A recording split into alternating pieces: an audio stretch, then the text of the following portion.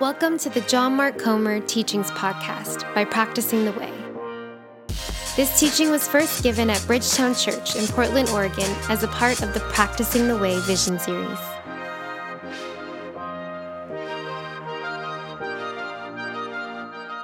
We're nearing the end of a fall-long vision series on practicing the way of Jesus together in Portland.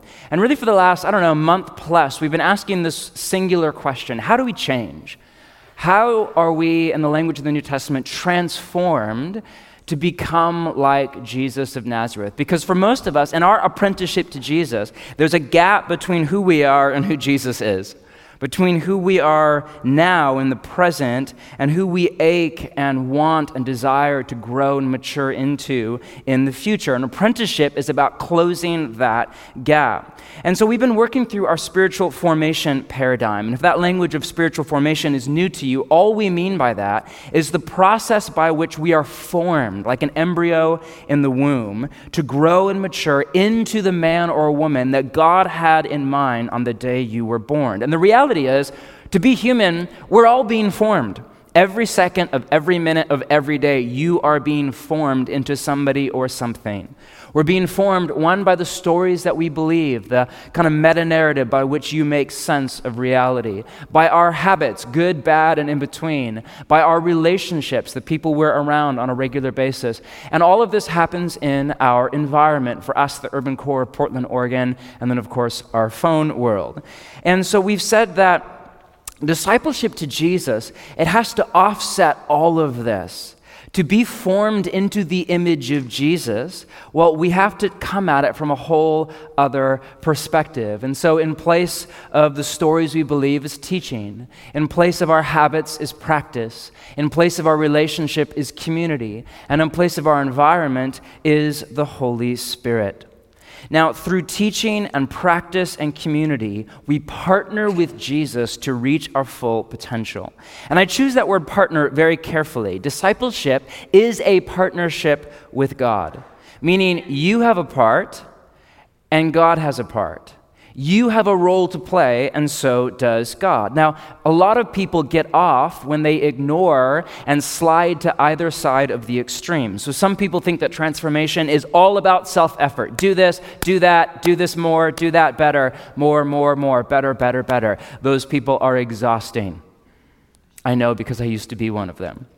But honestly, there's very few of you in the room tonight, in particular in a city like Portland, which is essentially a hedonistic mecca, and then if you're a millennial on top of that, far more people think that transformation isn't about self-effort at all. All you have to do is just kind of come to church once in a while when you're in the mood and just hang out with Jesus, and then do that for a while, and then one day you'll wake up and you'll be like Jesus the second.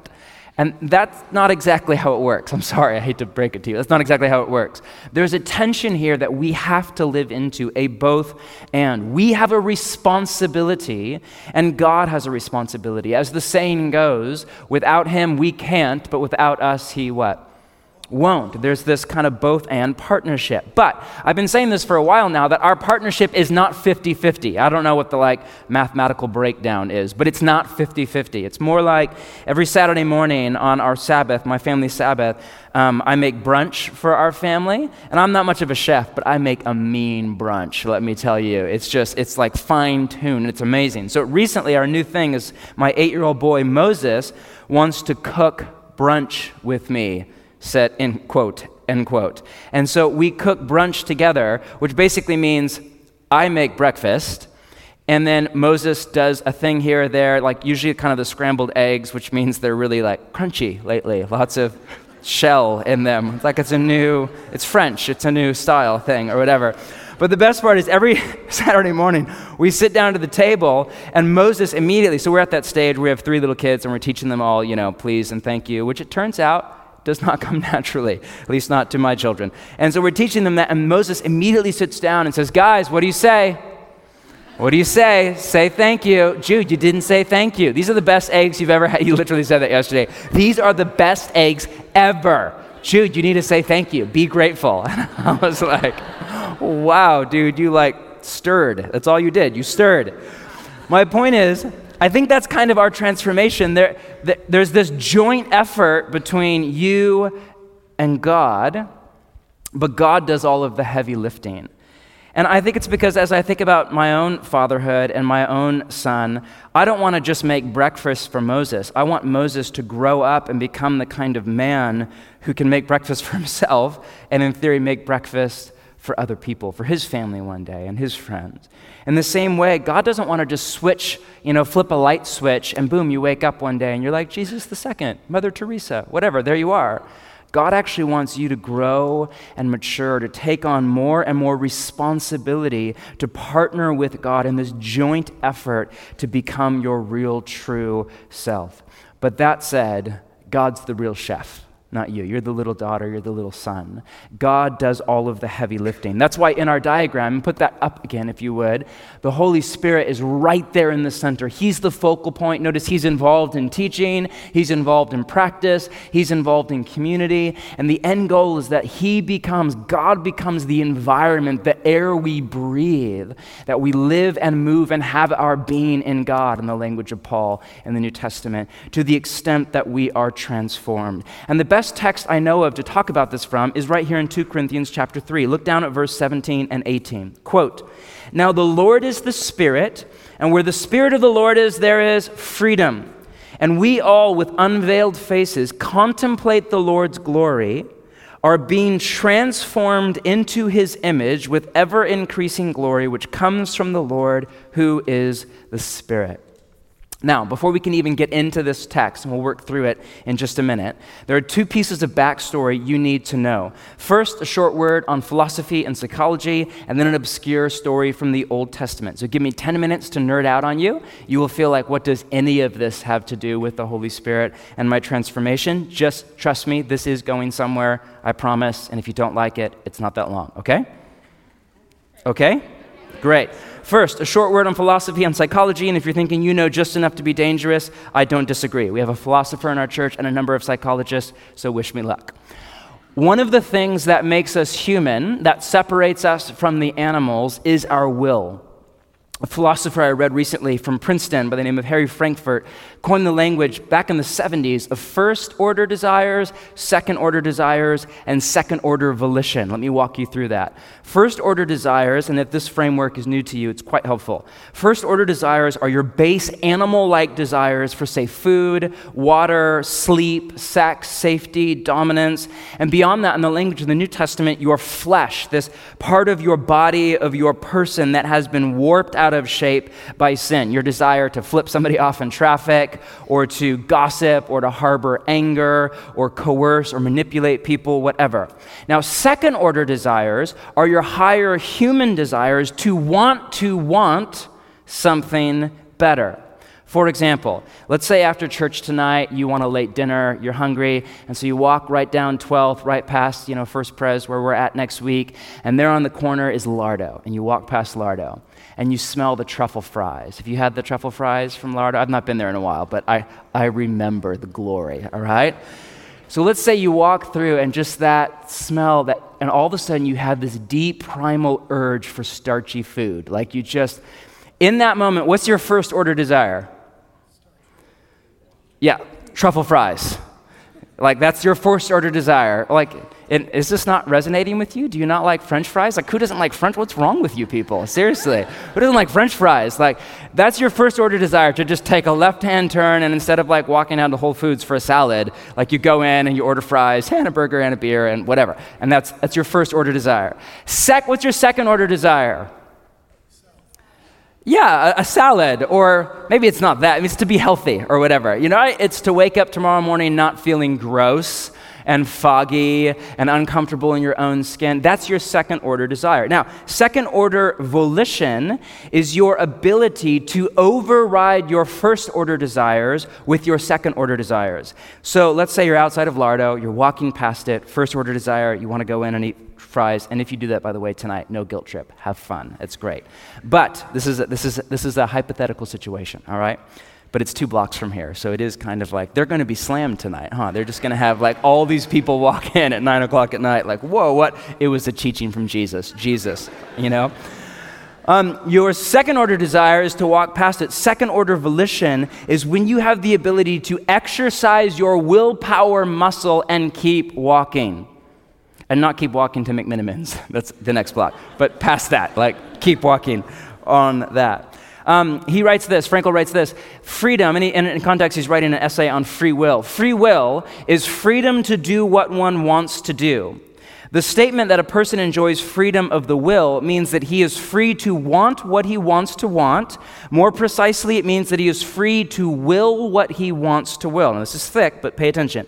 It is in securing the conformity of his will to his second-order volitions, then, that a person exercises freedom of the will, meaning that's free will. If I lost you there, don't feel bad at all. That's pretty dense. What he's saying is that freedom is not the ability to do whatever you want. Contra the sexual liberation gospel and the mantra of the left and all things Portland, it's not the ability to give in to whatever urge or desire or impulse you have, sexual or otherwise. That's not freedom. In fact, in the language of the New Testament, that's more like slavery. Freedom is the ability to want the right thing, to will the right thing, and then to have the willpower to overcome your first-order desires, or in the language of the New Testament, your flesh, and to do the right thing, or in the language of the New Testament, to live the way of Jesus. Which means to live in freedom takes willpower. All right, now we're ready for a little psychology.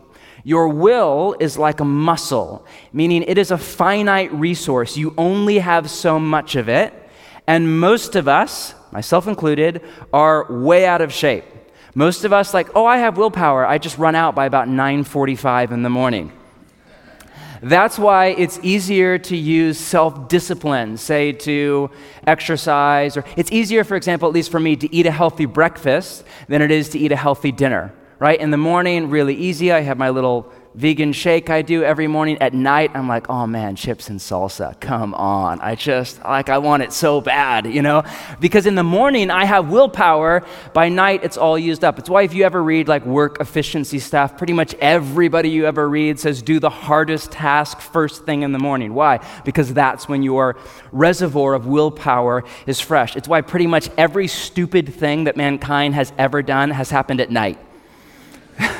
How many of the things you regret in your life, you're like, oh, I wish I would not have done that, happened after 10 p.m. At some point, you're like, oh, all of college or all of high school, you're like, 10 years of my life. Exactly, because by night, your willpower, for the most part, is shot. So, listen, here's what this means. One of the key tasks of discipleship to Jesus is learning how to exercise our will and make it stronger.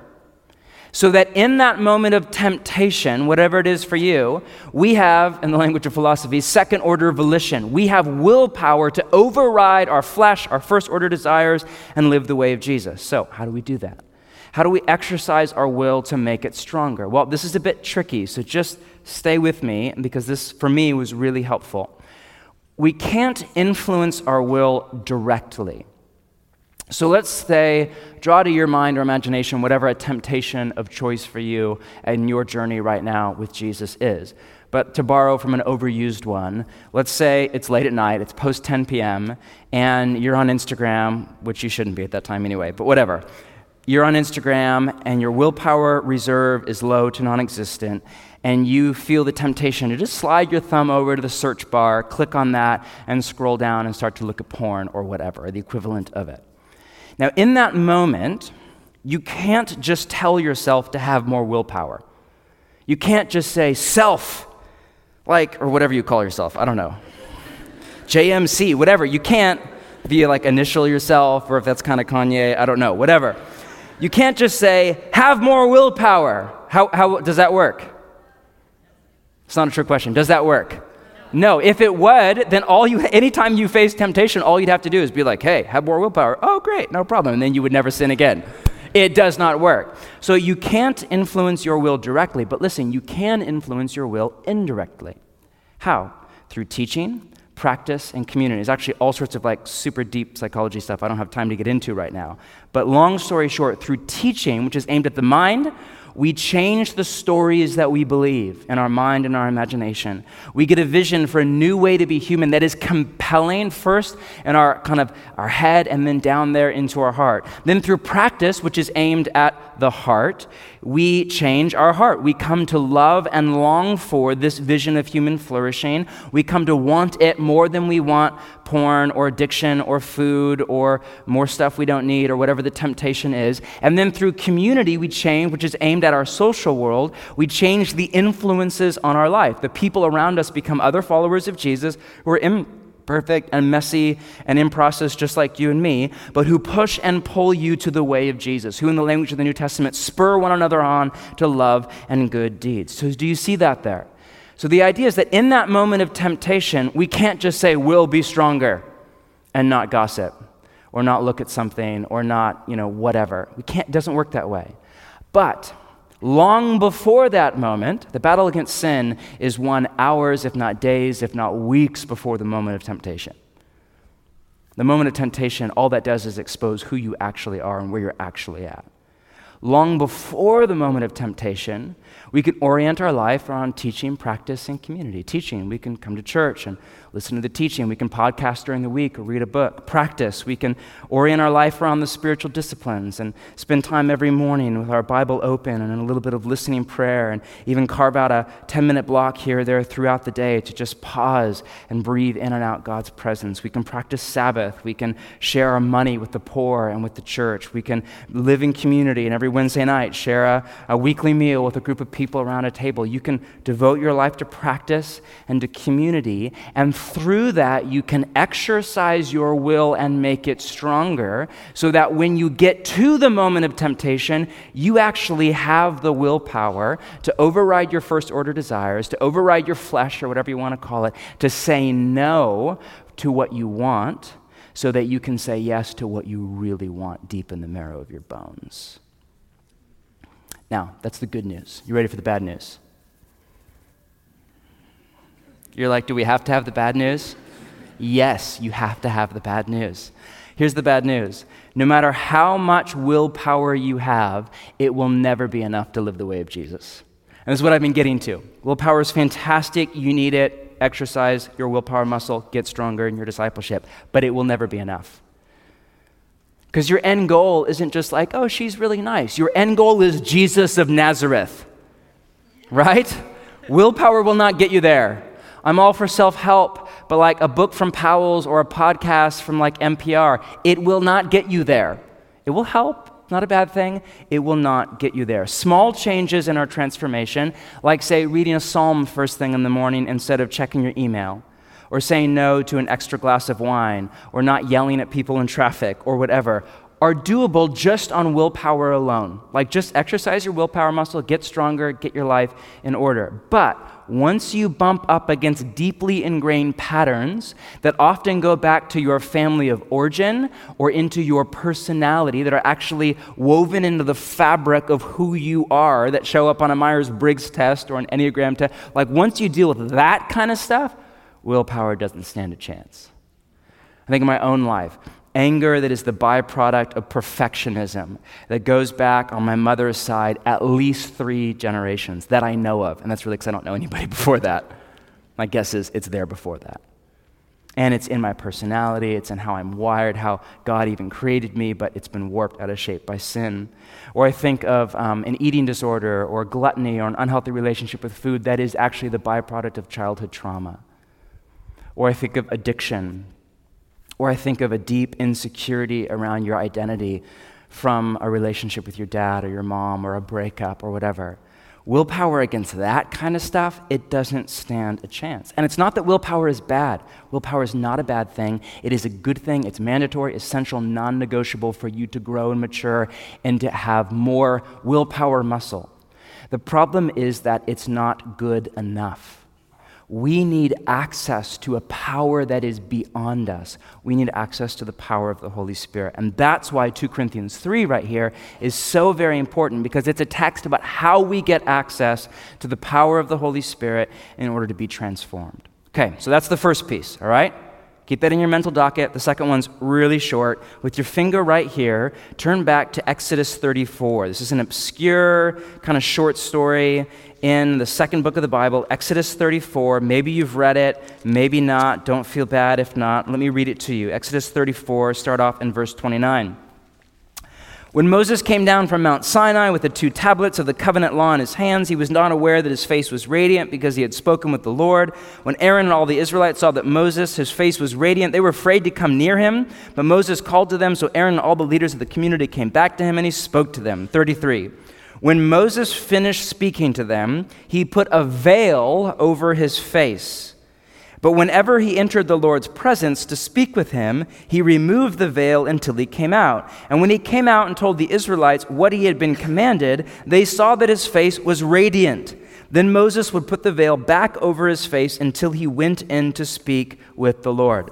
So in this story, Moses on a regular basis has an encounter with the living God, with what in Exodus is called the glory of God, which was God's presence that at the time was located in a cloud, okay, kind of the precursor to the Holy Spirit in you and me.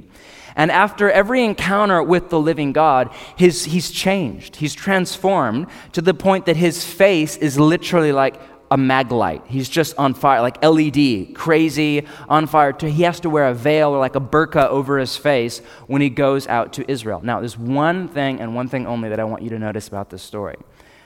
Who all has access to God's presence in this story? Moses. Who else? No one else. Moses and Moses alone. Not even the high priest, not Israel, not average Joe or Josephine out in the 12 tribes of Israel. Not at all. Moses and Moses alone. Now, keep that right there in your mind. And now back to 2 Corinthians chapter 3. Now we're ready to kind of work through this. You'll notice that this entire chapter, if you go back and read the whole thing on your own time, is written over against the backdrop of that story we just read, Exodus 34. For example, back up to 7.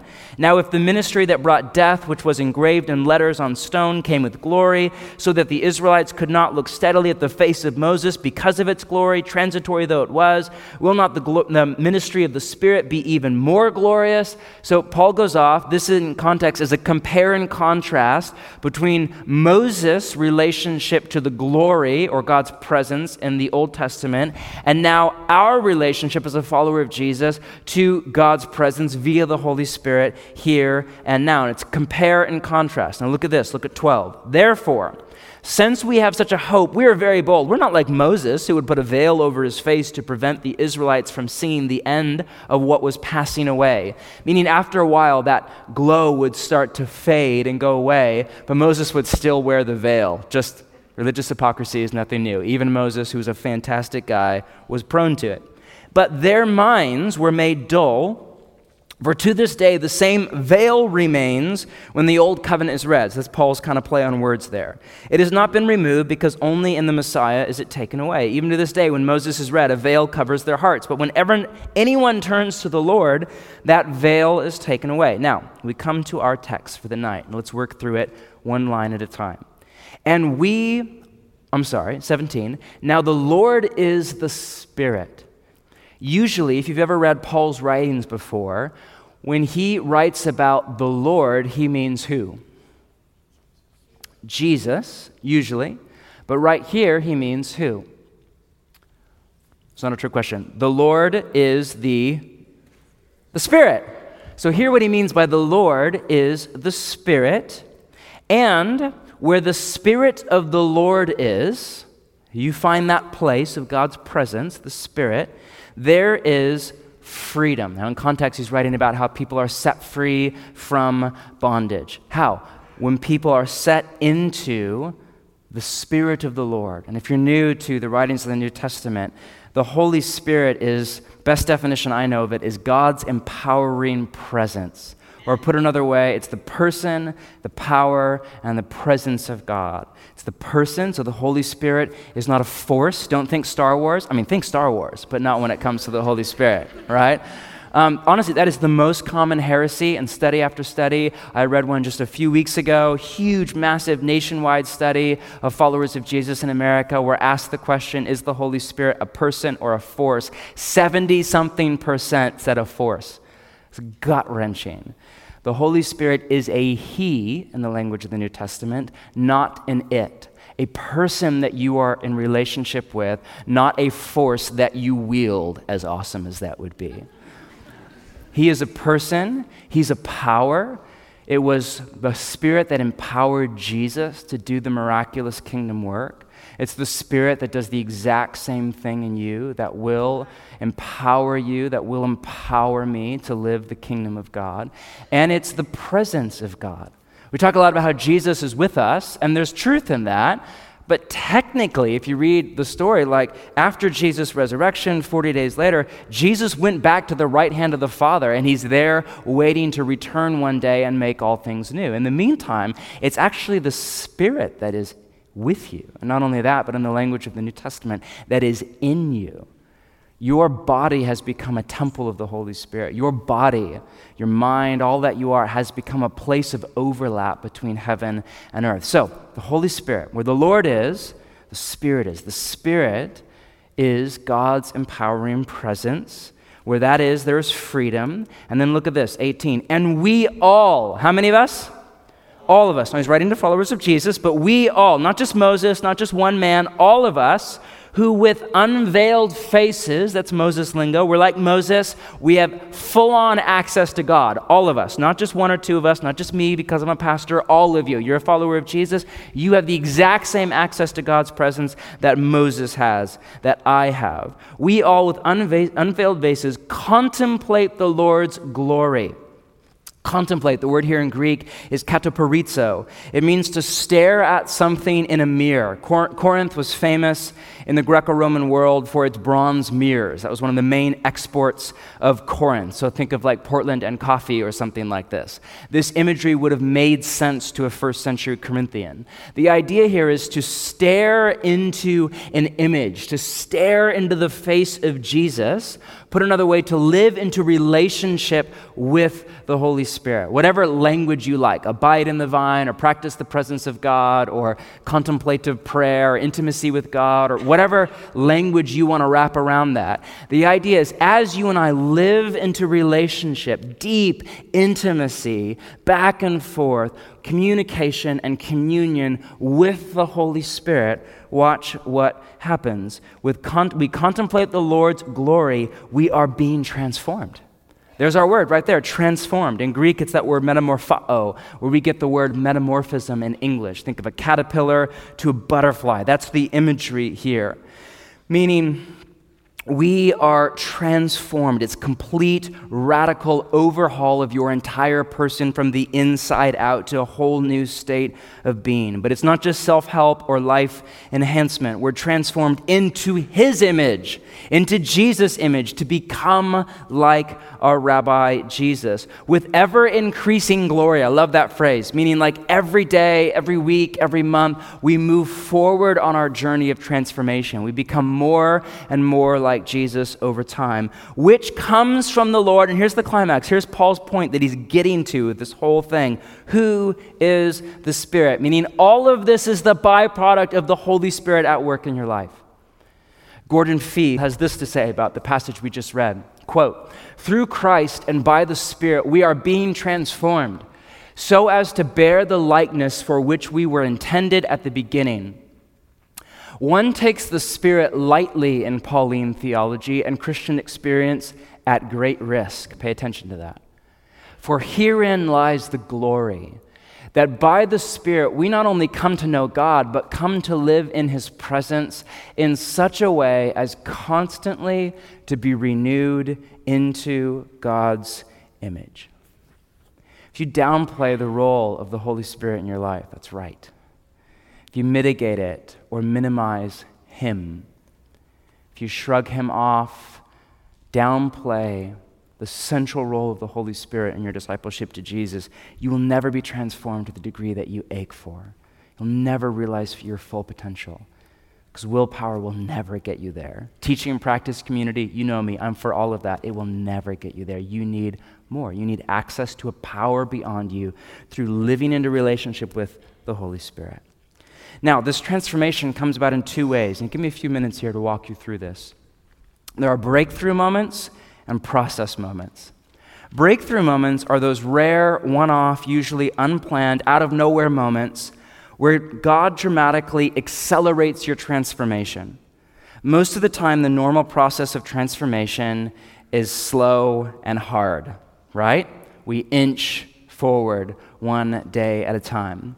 Breakthrough moments are when we are touched by the Holy Spirit and we leap forward in our growth and our maturity, not from A to Z, but from A to, D, E, F, or something like that. When what would normally take years of teaching, practice, and community is done in a prayer, in a moment, an encounter with God, at church, on a retreat, on some random encounter at a park in the middle of a summer day, like when there is a God moment in your life, a breakthrough moment.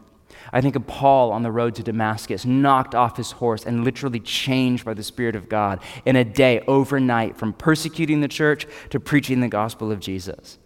I think in my own life of a moment a couple of years ago. I've only had this happen to me a couple of times in my life at this level, but a couple of years ago I was at a church in the UK, and at the end for prayer response time, I come forward, ask for prayer, and I was touched by the Holy Spirit and set free from this pattern in my mind and imagination that had plagued me as long as I could remember. For all of my adult life had plagued me. I was just set free in that moment to this day. This happens here on a regular basis. Why we invite people forward week after week. I could tell you so many stories. I can't because of confidentiality, but there are so many stories. Sometimes you'll look up and you'll just see somebody weeping. Like literally there, a few weeks ago, Gerald and I prayed for this gal who was weeping so hard she could not even say her name or what she wanted prayer for. And at first I was like, is there a mental illness involved or something like that? And it wasn't. It was God was doing this deep, profound, miraculous work of release. And so we just started to say yes to the Holy Spirit, release Spirit more. And she was just set free in this beautiful way. That's why we call people for prayer, because we believe in the power of the Holy Spirit to transform you from the inside out. Now, the thing is, breakthrough moments are beautiful. There's just one hang-up on breakthrough moments. They are rare. Possibly because we don't have enough faith, or because we're not a part of a church that is marked by faith, or because we quench, in the language of the New Testament, the Holy Spirit through no faith, or through sin, or just through busyness and distraction. But usually, I think it's because there are some character traits that can only be forged in the crucible of everyday life. The slow, unglamorous work of discipleship to Jesus. In the boredom, in the mundanity of waking up tomorrow morning, reading Hebrews. You guys reading through the Bible? You're like, Hebrews, really? I don't get it. It doesn't make a lot of sense. Of eating your meal every Tuesday night with the same 13 kind of weird people who follow Jesus and go to Bridgetown and live in your neighborhood. All right, 3 of you are okay. Coming to church on a Sunday night. Oh, it's that guy again. He was on vacation last week. It was fantastic. But he's back. Like, just the slow, on a serious note, the unglamorous work of death to self, of the spiritual disciplines, of life and community, of repentance over and over again, what Nietzsche called a long obedience in the same direction. You know, most of the time when people tell stories about breakthrough, I've started to notice this, they tell stories about freedom and healing. I was touched by the Holy Spirit. I was set free from a father wound that went back 20 years. I was touched by the Holy Spirit, and I was healed of mental illness or physical illness. I was touched by the Holy Spirit, and I started to receive my identity and my calling from God. I've changed my career, my life as like a whole new person, and that is so beautiful, full stop. But I've also started to notice that I rarely, if ever, hear stories about breakthrough moments that are about deep character change. And that's a part of it. Like freedom and healing is a part of our transformation. But I rarely hear somebody say, I was an impatient jerk. And then I came forward for prayer this one Sunday night, and now I'm just like the nicest person ever. I'm just so patient. I am never lose my temper. I never get stressed out. It's amazing. If that's your story, please come testify at the end of the night. That's amazing. That can happen. It just doesn't happen very often.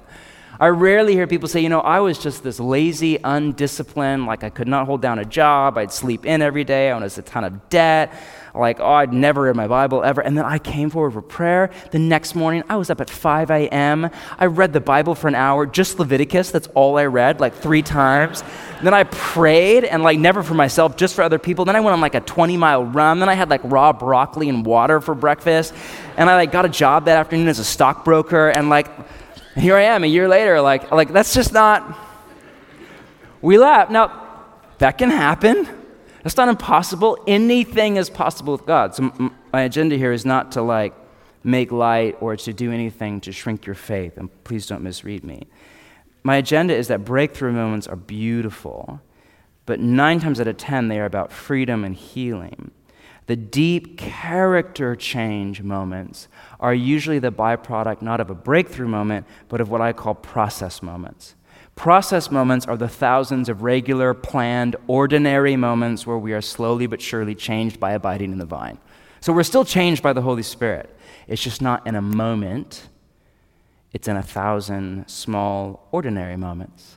Think back to that teaching that we did early in the series on abiding, which was really the foundation for everything. Abiding in Jesus is the starting place, the beginning, the end. It's everything in discipleship to Jesus. We read from John 15. I love this teaching of Jesus. I am the vine, you are the branches. If you remain in me and I in you, you will bear much fruit. And then I love Jesus' confidence in us. Apart from me, you can do nothing. Thanks, Jesus. I would have said, apart from me, you can do a little bit or something like that. Nope. Apart from me, you can do nothing. Abide in the vine. That's the command. And then we read next slide, Paul's teaching in Galatians on John 15, where Paul picks up on that metaphor of abiding and fruit in the vine, and he writes this, but the fruit of the Spirit, the Holy Spirit in your life, the byproduct of the Holy Spirit in your life is love, joy, peace, forbearance or faithfulness, kindness, goodness, faithfulness, gentleness, and self-control. Against such things there is no law. Those who belong to Christ Jesus have crucified the flesh with its passions and desires. Since we live by the Spirit, let us keep in step with the Spirit. Now this, I would argue, is one of the most important passages in all of the New Testament. I really encourage you to memorize most of this chapter. It's well worth your time. But remember, we made the point, this is not a list of behaviors. This is a picture of the inner disposition of an apprentice of Jesus who has been transformed. This is what discipleship to Jesus looks like down the path. From the inside out, you become a kind of person who is loving, joyful, at peace, forbearant. I don't think that's a word. Patient is the idea there. Kind, good, faithful, gentle, marked by self-control. You become that kind. This is not a list of behaviors. This is a list of the inner disposition that you can sure bet will shape your behavior straight away. And we also made the point, this is not a list of commands. So a lot of times we read this and we're like, okay, love, I need to be more loving. Joy, I need to be more joyful. Peace, I need to be more peaceful. As if Paul is writing, be more loving, be more joyful, be more peaceful. It's not a list of commands. There's one command, and it's lost a bit in translation from Greek to English, but it's that last line, let us keep in step with the Spirit. Or it can also be translated, walk in the Spirit. Or in the language of Jesus, abide in the what? A vine. One command, that's it, one baseline command. Devote your entire life to abiding, to walking in the Spirit, to life in relationship with God 24/7. And the byproduct will be, the fruit in the agrarian metaphor, will be love, joy, peace, will be the inner disposition of Jesus. This is one of the many reasons that discipline in general, and the spiritual disciplines in particular, are essential to transformation. You will never be transformed. You will never reach your full potential unless you frame your life around discipline, and in particular in the practices of Jesus. Because that is how we get access to the power that is beyond us. I love this from Willard. The disciplines are activities of mind and body purposefully undertaken to bring our personality and total being into effective cooperation with the divine order. They enable us more and more to live in a power that is, strictly speaking, beyond us, deriving from the spiritual realm itself as we yield ourselves to God as those that are alive from the dead and our members as instruments of righteousness unto God, as Romans 6:13 puts it.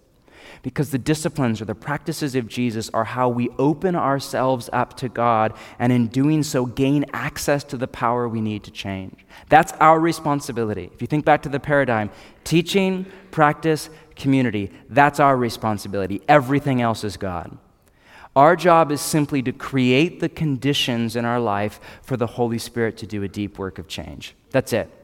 Your job is simply teaching. Just read the Bible, expose yourself to teaching, practice, orient your life around the spiritual disciplines, community. Don't do life like just you and Jesus. Live with another group of people around the way. That's it. That's your responsibility.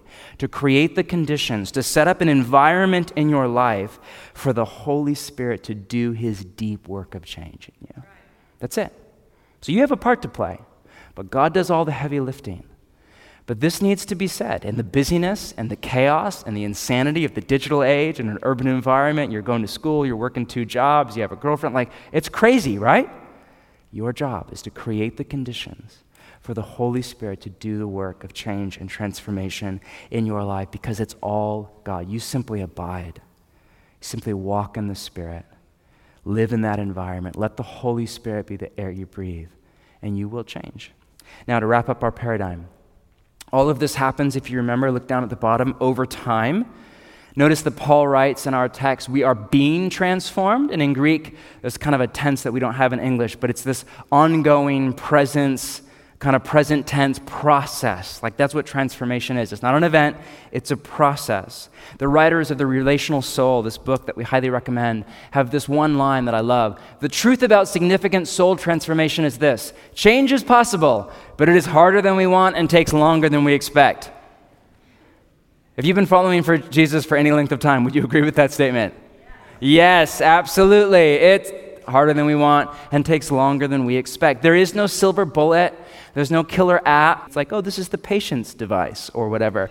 This is the love, joy, peace device. It does not exist and it will not in the future. This is hard to swallow in our fast-paced world of FedEx and email and Wi-Fi and air travel and Visa. We want it all and we want it all right now. But Jesus, is that just me? But Jesus used the metaphor of a vine or a tree. Character is grown. You can't email it. You can't microwave it. You can't fast forward it. Character is grown 1 inch at a time. And not only does it take a long time, but it takes a lot of time. There's double entendre there, meaning it's labor intensive. So how fast you progress in your transformation depends in large part on how much time you devote to the spiritual life, to teaching, to practice, and to community, to your side of the equation. For most of us, this means we need to slow down and simplify our life in order to create margin for the Holy Spirit to do his work as we abide. But even then, even if you slow your life way down and you cut a ton of stuff out and you let go of that job because you don't, whatever, and you downsize your house, whatever, you simplify your life, you slow down, even if you go through that whole process, still it takes time. The need is for patience. Patience with God, patience with yourself, patience with your strengths, and patience with your weaknesses. Patience with the process. The need is for patience. This happens over time. And finally, in the language of the prophet Jay-Z, through the hard knocks of life. Through the hard knocks of life. Ask most followers of Jesus who are mature. There are some in the room tonight. I was watching Doug and Terry. I don't know where you guys are sitting. I was watching you guys during communion. How long have you been following Jesus? Rough, round up a decade, 40 or 50 years. These guys have been following Jesus longer than I have been alive. Every day, every Sunday, they're right here, faithful to the way of Jesus. Ask somebody like that, and don't flood them tonight, but ask somebody that you look up to and you respect, who has become mature, who's been transformed by the way. When was the greatest moment of your change, of your transformation, of your growth, of maturity?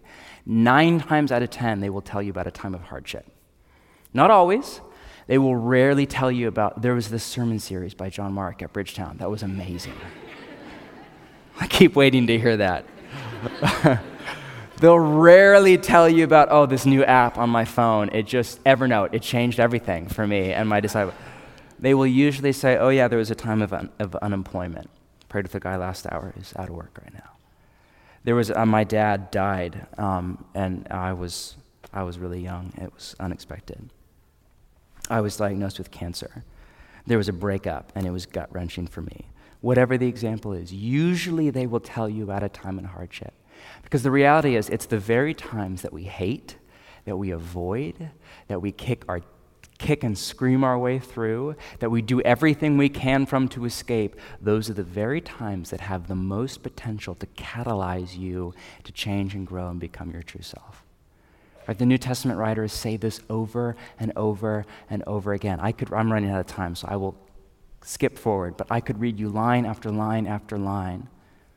It's the very times that we want to avoid like the plague that have the most potential to transform you.